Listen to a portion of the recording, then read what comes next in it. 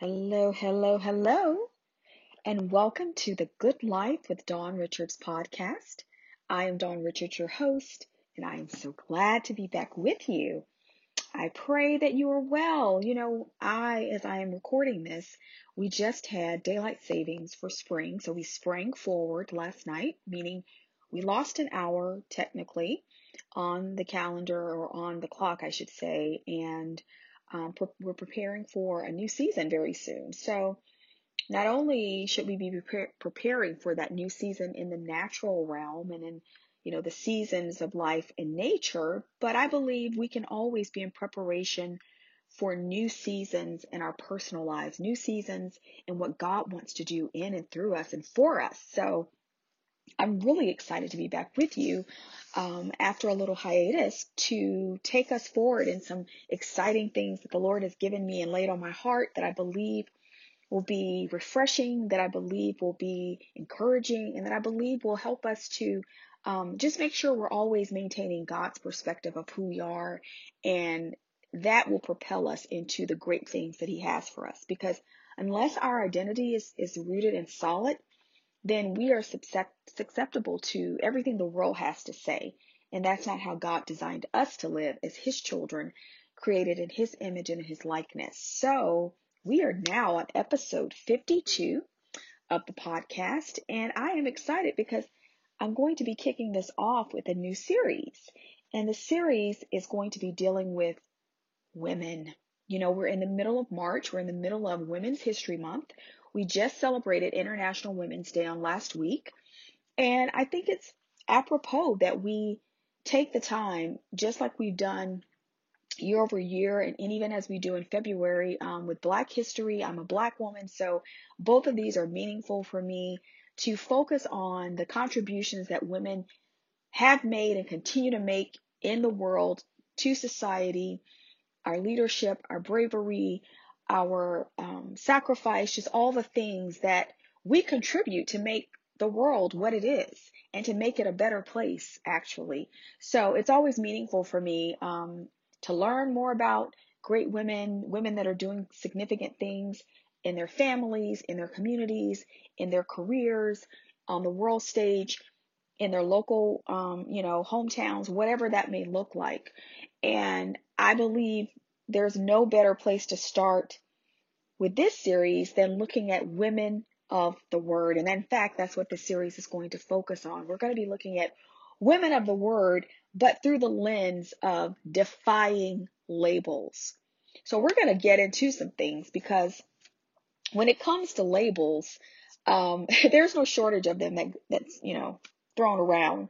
It seems that we actually have labels or tags. Hashtags are big now. We have labels for everything.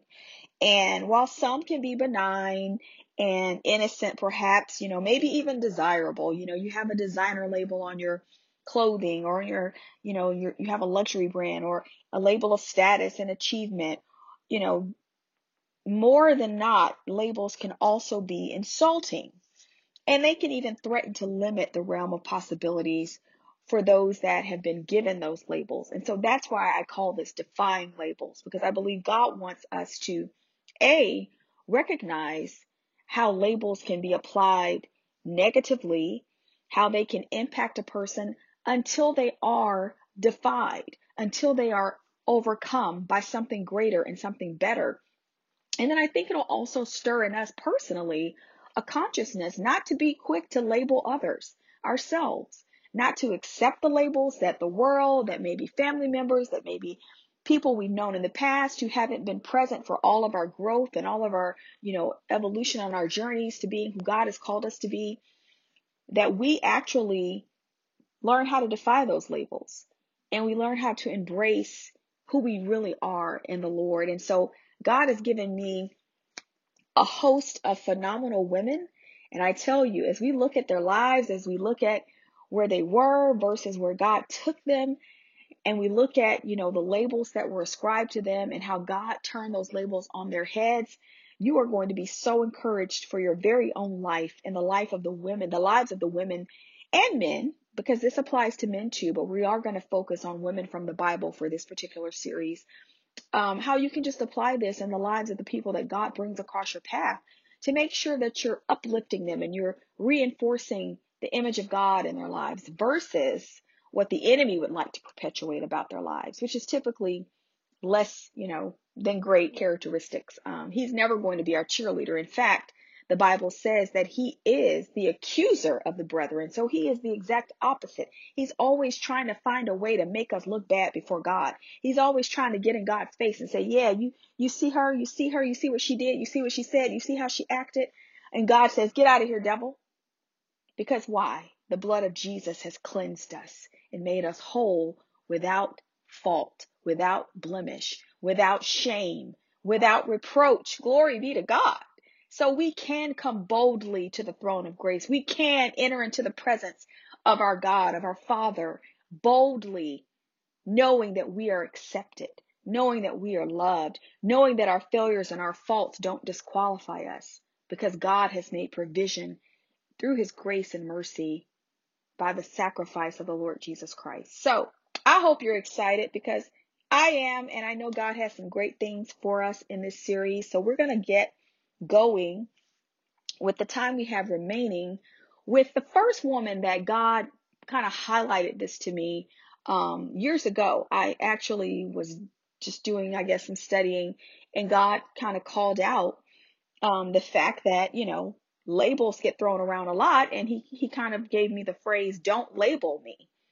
And so in looking at the life of one of the women that will be a part of this series and study, Elizabeth from the New Testament, if you want to go ahead and go in your Bibles, if you have your Bible handy and you want to grab it, we're going to go to Luke chapter 1.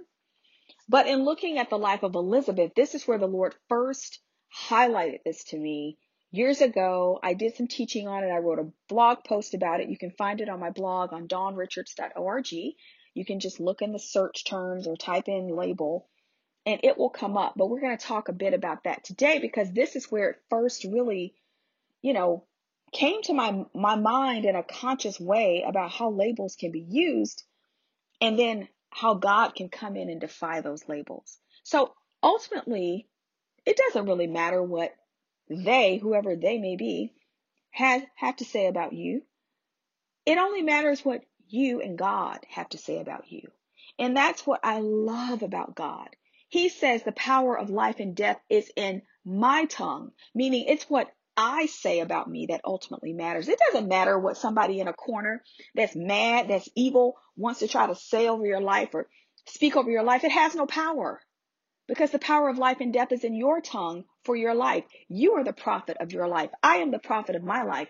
And so only if we get an agreement with what the enemy says can it work. It's when we defy it. It's when we denounce it. It's when we rebuke it. It's when we resist it and instead embrace and get in flow in an agreement with what God has said, that we can live the life that God intended for us. So our destiny, God set this thing up, which is so wonderful that nobody else can control our destiny but us. So that hater that wishes that you would just fall off the face of the earth, too bad. They have no power. Only God has the power, and you have the power when you agree with what God has already said about you and you get in step with his will. The Bible says in Amos 3:3, it asks the question, how can two be, walk together, how can two walk together except they be agreed? So we have to agree with God as we're walking with him, as we're desiring to see his will come to pass in our lives, as we're desiring to see him be able to overturn some of the things maybe that we've sown and planted in the past that now we know better. So we're ready to do better. We want better. And God says, that's fine. I'm here with you in the present. I'm the great I am. And I'm ready to make things right now. So you don't have to feel as though you've lost out or that, the things that defined you in the past have to define you forever. No, we're going to defy some labels. We're going to defy what the enemy has tried to get to stick. And we're going to overturn that and make sure what God has said about us is what ultimately sticks. Glory be to God. So if you're in Luke chapter 1, I'm reading right now from the New Living Translation, but you can follow along. And let's look at verse 36. So we'll start in Luke 1:36, and let's read verses 36 and 37 for now. And so here it says, what's more, and let me set the stage. As we jump in here, we're kind of jumping in mid-text where an angel has just appeared to Mary, the mother of Jesus, and told her that she is going to be the mother of the Messiah, that she's going to give birth to a baby. Now, mind you, Mary is a virgin. She is engaged. She's betrothed to Joseph, but they haven't gotten married yet, and she's not had sex yet. She's a virgin. So this angel is springing this news on her, and she's trying to take it all in. And some historical accounts say Mary could have been anywhere from the age of 14, up into, maybe her late teens, early 20s, but she was a very young girl. So I want you to keep all of this in mind. It would be something for anybody to get this kind of news, but Mary is still very young, and she's lived holy, she's lived purely, she has not had sex. And so the angel is telling her all these things. And so she starts saying, well, how is this going to be, seeing I know not a man, seeing I haven't been with a man, I haven't had sex with a man, basically is what she's saying. And the angel explains to her that the Holy Spirit is going to make it happen. The Holy Spirit is going to come upon her and create this holy thing in her, who is Jesus. And he gives her all the instructions. He tells her what to name him. I mean, God is detail oriented. When I tell you God cares about the details of our lives, he cares about the very details. He told her what to name the baby when the baby came. And he handled all the details because, after this happened and the baby was actually conceived in her by God, by the Holy Spirit, that threw some questions around where Joseph was concerned, because Joseph is like, wait a minute. You telling me you're pregnant, okay, and you haven't had sex. Let me digest that for a moment. But God, in all of his infinite greatness, he worked it all out. He went to Joseph. He got Joseph on the same page. He came to Joseph in a dream and let Joseph know that all was well, that there were no shenanigans in the mix, and that he should be there for Mary, and they will still be married. But in doing all of this, the angel goes on to kind of, encourage her and tells her, oh, by the way, verse 36, what's more, your relative Elizabeth, that was her cousin, has become pregnant in her old age. So essentially he's saying, yes, you're about to experience a miracle, but let me tell you about this other miracle that's already taken place. Your cousin Elizabeth has become pregnant in her old age, and people used to say she was barren. Let's stop. That's the label. So see, everything about Elizabeth had been reduced to this one thing. She was barren. People used to say she was barren. So whenever they saw Elizabeth and her husband Zechariah, they would refer to her as the woman who's barren, the woman who was never able to have children. And now she's older. She's up in age. She's beyond the natural age of child conception and bearing and all of that. And we've seen many miracles throughout scripture from Sarah and Abraham. And here's another couple who, for whatever reason, had not been able to conceive until now. And so the angel says, yeah, you're about to have a baby born of the Holy Ghost, and your cousin Elizabeth. People used to say she was barren. That was the label. But, and what have I told you in past teachings about that word but?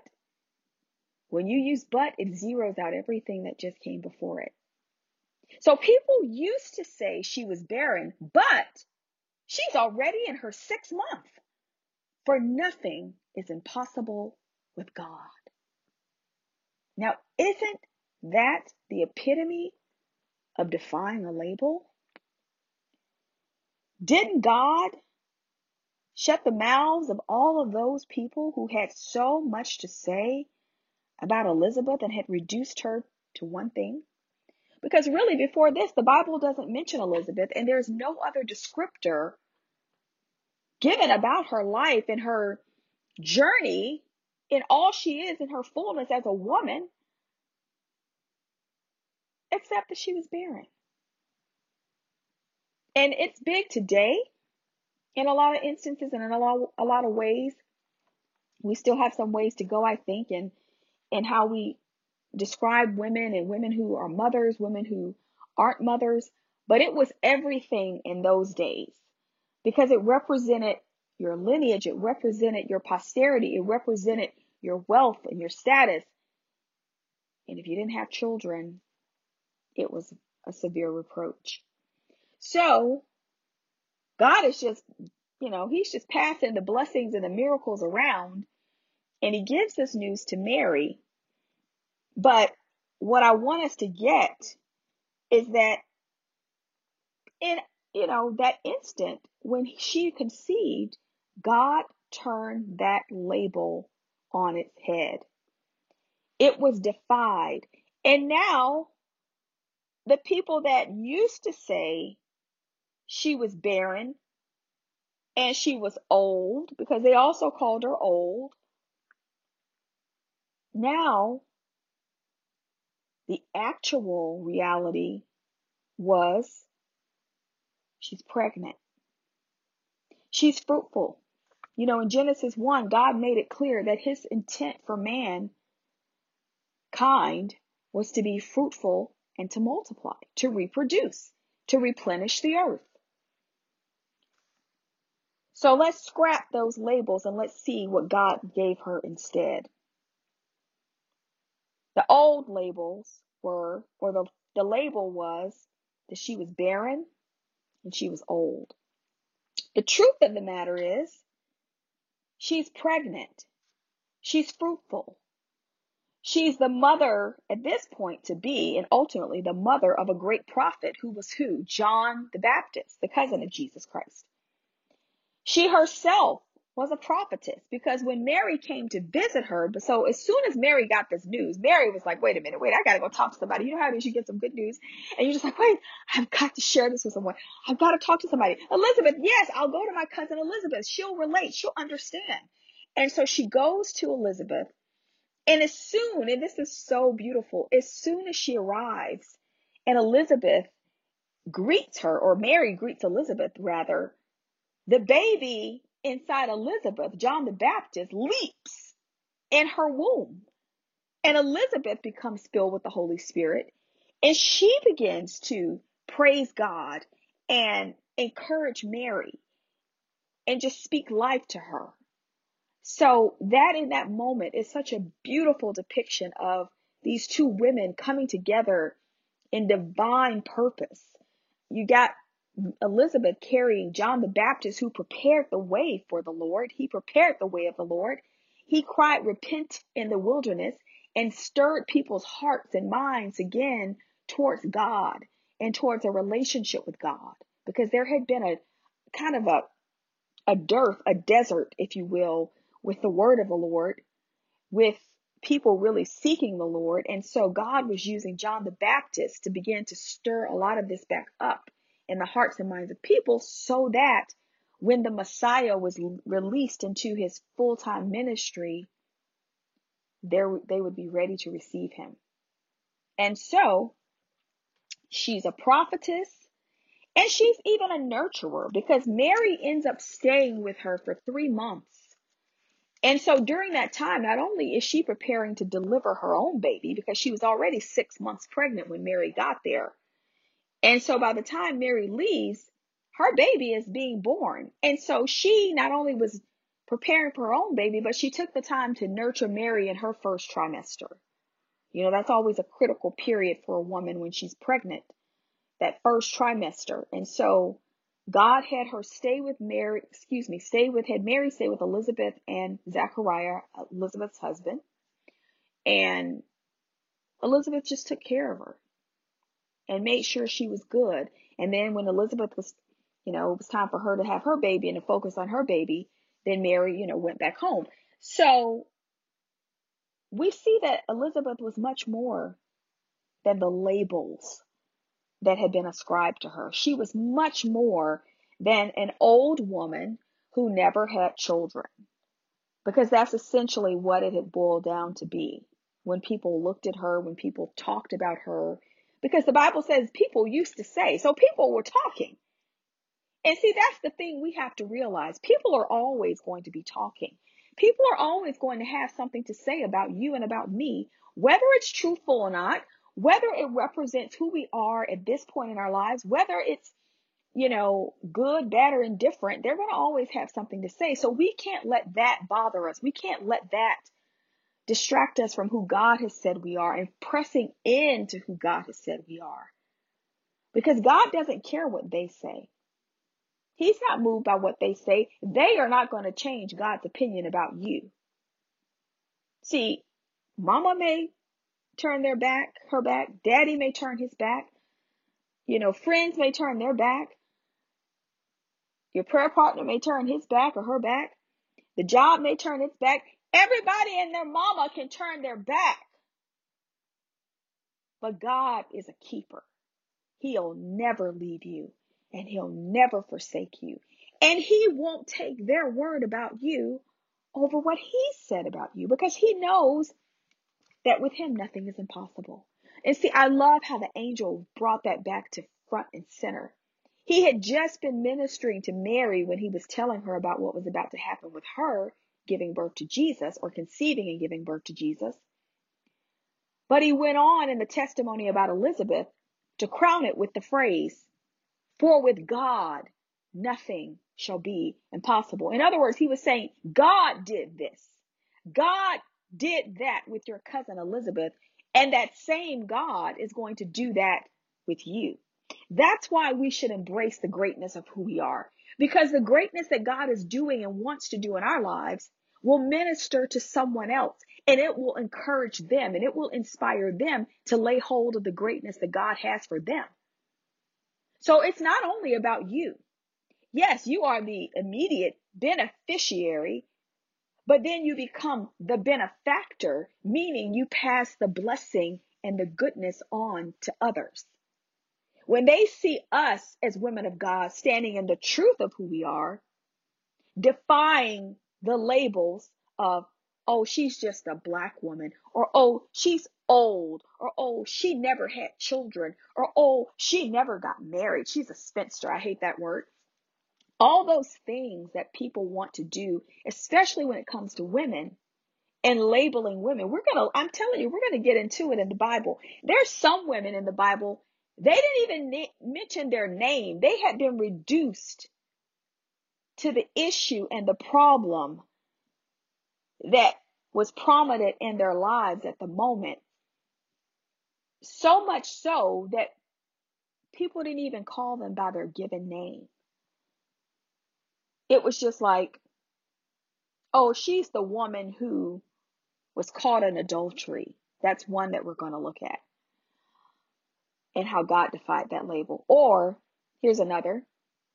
She's the woman with the issue of blood. I mean, these women had names. Just like I have a name and you have a name, they had names. But the labels had become the defining identifier. So much so that people didn't even bother to state their actual names. Talk about dehumanizing. But God said, no. These are my daughters. I recognize them. I acknowledge them. And I am going to defy those labels. And he did. In every woman's life, starting with today, Elizabeth, that we were going to look into and examine in the Word of God, we're going to see God defy those labels. Why? Because God loves women. Jesus loves women. Women were not an afterthought.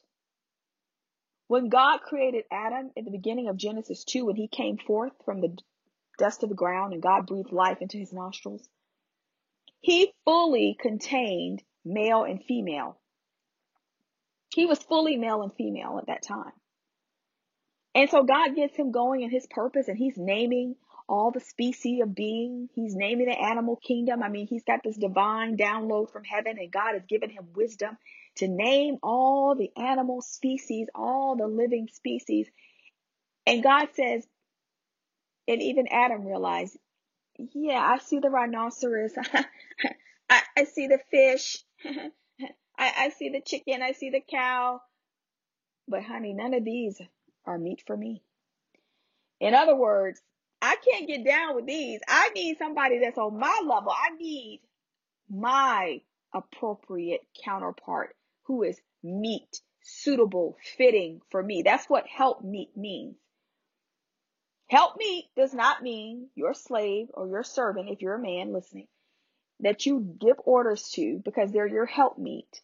No, that means they are suitable, appropriate, fitting. They fit you like a glove, like a hand in a glove. They slide into place. And that is your purpose partner in life. Glory be to God, who is worthy of all the respect that you want for yourself. It's mutual. So Adam at this time had all of male and all of female, Adam, Ish. He had Ish and Isha in him, male and female, as God had already said in Genesis 1:26 and 27. And so when they both agree that, hey, none of these species is going to do the trick for you, Adam, let's get to it. God had already pronounced male and female in Genesis 1. So he puts Adam to sleep and he brings forth the woman. He takes from his side and presents him with the woman. What is a woman? The woman was the man with the womb. He took the womb out of Adam and he put it in the woman. And now together they represent the fullness of God. Because God is fully male and female. And so Adam represents the maleness of God, and Eve, or woman, the woman, she was named Eve after the fall, represented the femaleness of God. And together, man and woman represent the fullness of God. That's why, do you understand now why the enemy attacks men and women, not only in romantic, familial relationships as husband and wife and otherwise, but even just in everyday life? There is sexism. There is hatred against women. There is feminism and male bashing.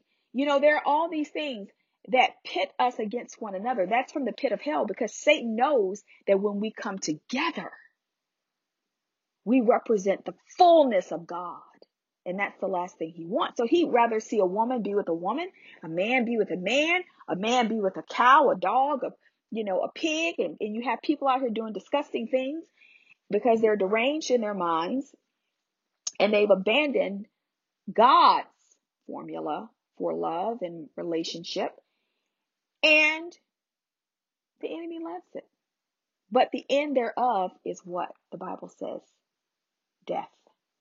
It says there is a way that seems right. It seems that if you have certain feelings and emotions that you should act out on them. But the Bible says the end thereof is death. So we have to put those feelings and emotions in submission to what God has revealed as true. And he gave it to us from the very beginning. So woman was never an afterthought. We were a necessary thought. It was necessary for woman to be right beside man to represent the fullness of God in the earth. So don't ever let anybody make you feel insignificant. If you are a woman, no, you are God's crown jewel. Your price is far above rubies. Glory to God. God says you're worthy. God says he's with you. He's committed to you. Just like he was committed to all these women throughout the scripture that we're going to see. Just like he defied every single label that the world had put on them. Because see, this is the thing about the world. You got to remember, they're fickle. They're whimsical. One day they'll crown you as the best thing going, and the next day they'll crucify you and say they want to cancel you. So that's why you can't get your identity and your security and your validation from out there. You need to get that from within, with the God who lives and abides in you. Because he said you're worthy, you're more than enough, you're all that, you're beautifully, fearfully, wonderfully made. and He loves you. So I pray that you have been encouraged today. I pray that you are already thinking about and possibly identifying some labels that have been either spoken over you or placed on you, or that maybe you've ascribed to yourself. And just ask the Holy Spirit to start to show you those things that need to be removed off of your life. Because remember, with God, nothing is impossible. And I thank you as always for listening. I ask that you're generous and liberal with the podcast. If it's blessed you, like, subscribe, follow, leave me a comment on how it's ministered to you, and then share it with your friends, with your family, with women that you know that could use a blessing from the Lord and being stirred up and encouraged in who they are and their divine greatness in God. And so until we're together next time, I pray that you are blessed, that you live the good life, the abundant life that Jesus came to give, according to John 10:10, that you live intentionally and remember that you are loved by God. God bless you.